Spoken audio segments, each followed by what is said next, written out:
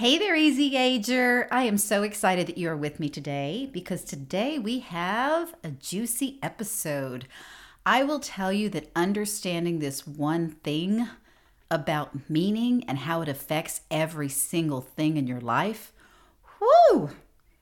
Once I figured that part out, life got a lot simpler. It got a lot easier. So I'm going to explain how meanings affect our lives on a daily basis, as well as give you a little exercise, a little fun-sized action at the end of this that you can figure out what meanings live inside you too. Okay? Ready? Oh, I know. Me too. I'm so excited. Hey there, welcome to the Easy Aging Show. My name is Michelle Zavala and I'm your Easy Aging expert. This is a place to help you navigate midlife with grace and ease, whether you want to get clear on your purpose, find your joy, rediscover your identity, or just get unstuck from where you are right now. If you're ready for a lighthearted approach and fun-sized actions to help you get your groove back, no matter what's going on in this world of ours, you're definitely in the right place. So grab a cup of Joe or a glass of the red and kick back, because your glory days are just getting started.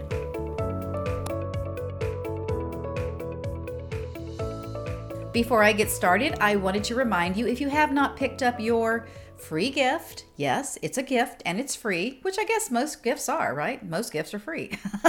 Go to theeasyagingshow.com and pick that up right after the show today, okay?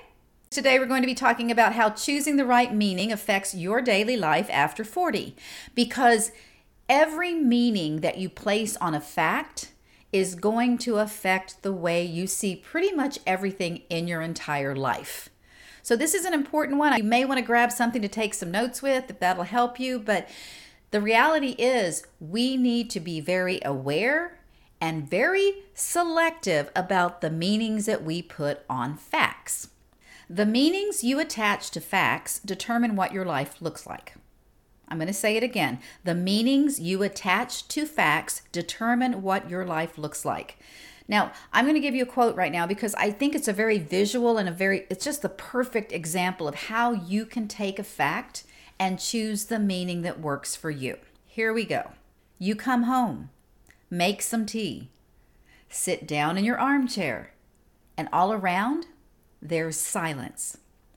Everyone decides for themselves whether that's loneliness or freedom. I want to thank the Minds Journal for giving me this great quote because I think it's very visual and it's a perfect example of how we get to decide what that meaning looks like.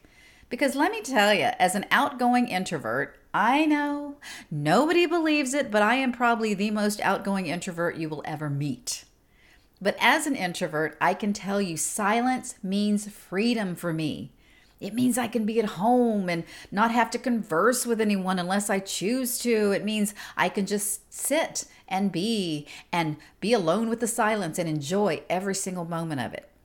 That's me, though. For others, though, the pain of the loneliness is overwhelming. That silence can mean everything from nobody cares about me to why am I here on this earth to I need a hug.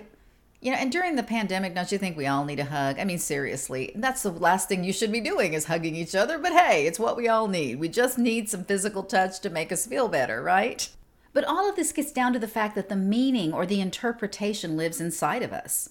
We get to choose the meaning we place on the facts, so it's very important that we choose those meanings well. So today I'm going to show you a couple of examples of how an individual interpretation of facts can give them a positive or a negative spin. And I'm also going to give you a little fun-sized action to help you see how the meanings you attach to facts are affecting your outlook on life, okay? One of my very favorite books is called The Trance of Scarcity: Stop Holding Your Breath and Start Living Your Life. And it's by Victoria Castle. And in this book, she tells a fantastic story about being a sophomore at the school dance. So this real cute upperclassman asked her to dance, and he kept her on the dance floor for several songs. And at the end of the evening, he asked for her phone number. And of course he said, yep, you got it, I'll call you. So she floats home on a cloud and she camped out by the phone at the house. And remember, this was before cell phones. So we weren't available 24/7 to whoever wanted to call us. This was probably the phone in the kitchen with the really, really, really long cord. Do you remember those? More than likely it was Harvest Gold or Avocado Green or something like that. So this poor girl is camping out by the phone all day and all night Saturday, all day and all night Sunday, and no call. So then she waits by the phone in the evenings after school, Monday evening, Tuesday evening, no call. She created this picture in her mind. She said, well, if he didn't call, he must be laughing at me. And I bet he's laughing with all his friends in the locker room, about this dumb girl. She's just a sophomore. I'm never going to call her. So she made this picture up in her mind, and then she felt like a fool because she believed him. And then at that point she says, you know what? I'm going to ask my brother for advice. He was a senior and he knew about a lot of different things. So she kind of peeks around the corner while he's doing his homework and she asks him, if a guy said he was going to call you, but then he didn't call, what does that mean? And her brother quickly replied, it means he didn't call. Now, I love this story because it immediately separates fact from meaning. For her, not getting a call from the cute upperclassman had a lot of meanings, right? Her mind was racing from, men are liars, to, making the excuses for him. He lost my number. Life is cruel. Her mind was racing with all of these things and the meaning that she attached to one little fact, and that fact was he didn't call. That meaning had the potential to build her up or to tear her down if she said it to herself often enough. If she kept repeating the meaning over and over to herself, she would create a story in her head about it. And eventually that story would become one of her beliefs. Now, these beliefs have a powerful hold on us. They affect our thoughts, they affect our behavior, and they affect the way we look at our lives. Even the little bitty things in our lives are affected by these beliefs that we create. The beliefs can even stop us from taking actions on goals that we know would benefit us. They would make us feel better. They would enhance our levels of joy and peace and contentment in life. And yet, these beliefs can even stop us from doing all the things that we rationally know would be good for us. So here's the way it works. Fact plus meaning plus repetition equals story. Story plus repetition equal belief. So let me explain that again. Fact plus meaning plus repetition will create your story.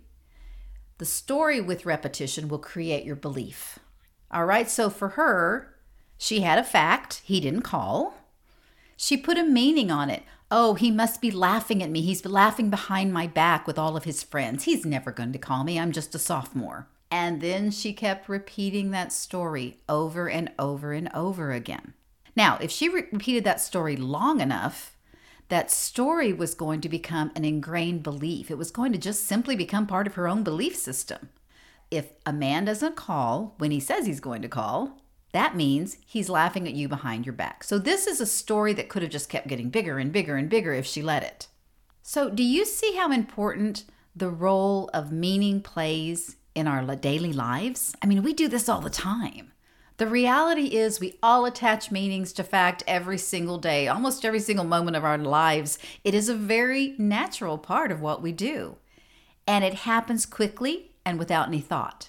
Before I understood this, I used to continuously associate negative meanings with facts. When things didn't work out for me, I immediately thought, oh, it's my fault. It must have been something I did. I didn't do it right. I started having all these meanings in my head because I thought that if it didn't work out, that meant I wasn't good enough, or I wasn't pretty enough, or I wasn't smart enough, or I wasn't worthy enough to deserve good things in my life. And because I did this so often, I did it over and over and over again, these meanings became stories that I just kept repeating to myself. And these stories turned into beliefs that affected the way I looked at my life and all the expectations I put on other people. Trust me, it was not pretty and it was not a fun way to go through life. To have such a negative expectation, to be waiting for the other shoe to drop, and I might have a glimmer of hope, and I go, oh yeah, and then I turn into Eeyore again. Oh, here we go. I guess it's going to get worse.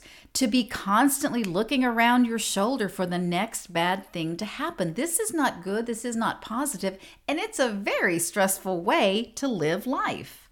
So let me give you a lighter example that I actually thought was pretty funny. A while back, I don't know, maybe it was a year or two ago, a couple of years, I'm not sure. The kids, I'm referring to Generation Z, in the 20s, I guess, they were using this term, okay, boomer. And they were using it with just about anybody who was older than them. It wasn't limited to actual baby boomers. It was definitely meant to be as a put down to whoever they said it to, whether you were a boomer or a millennial or a Gen Xer. So when someone mentioned this to me, I said, I don't get it. I mean, they're saying, okay, boomer. I said, but we are boomers. And this person said, well, yes, but they mean it in a very disrespectful way. They want to put us down. So my response was, well, honey, they can try. It's not going to bother me. I'm a boomer and I'm proud of it. And it didn't bother me because I attached a meaning to the word boomer that was positive and something to be proud of. I mean, look at me. Look at my age. I'm still sitting here. I have my wits about me. I'm, exercising. I'm living a great life. I feel like I'm at the best point in my life ever. If you want to take that as a negative, you can, but I'm not. I'm not going to buy into any of what they're saying.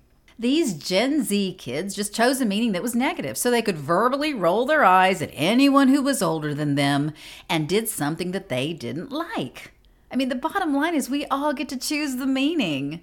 It's important to explore and understand the stories you tell yourself regularly.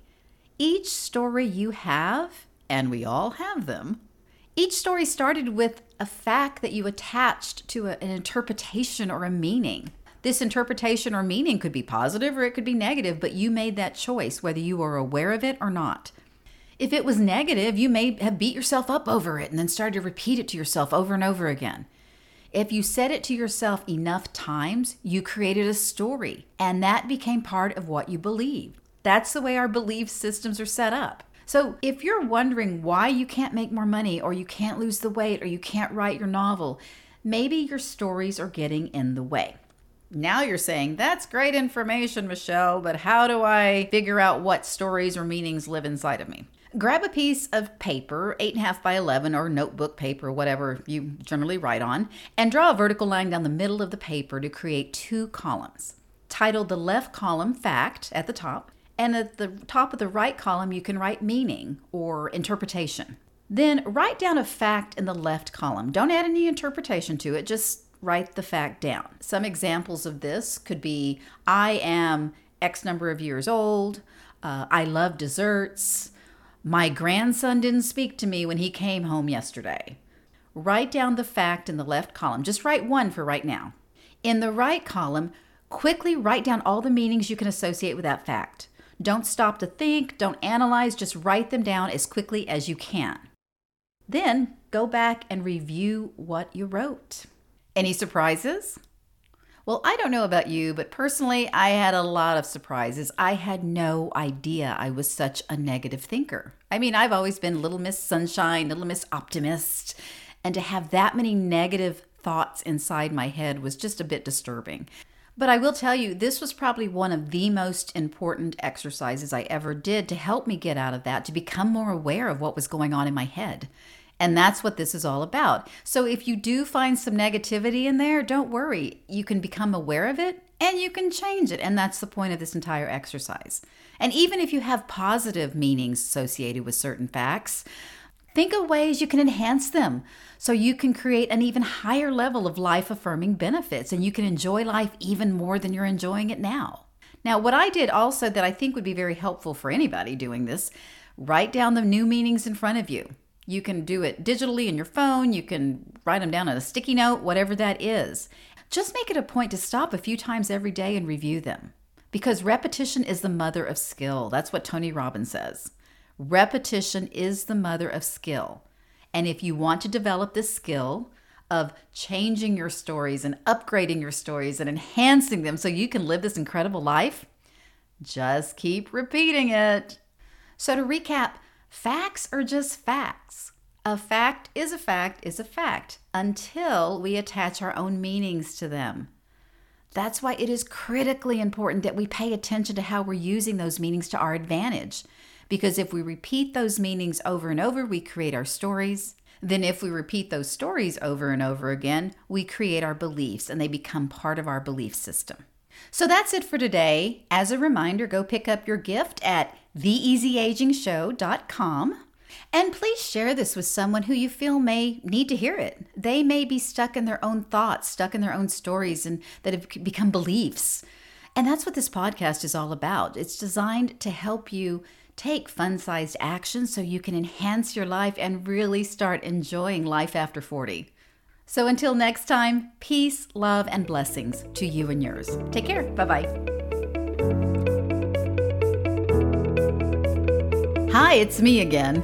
If this podcast has encouraged or inspired you in some way, I would be honored if you would leave a written review of the show on Apple Podcasts. This is the stuff that makes me so very, very happy. So thank you in advance for doing this for me.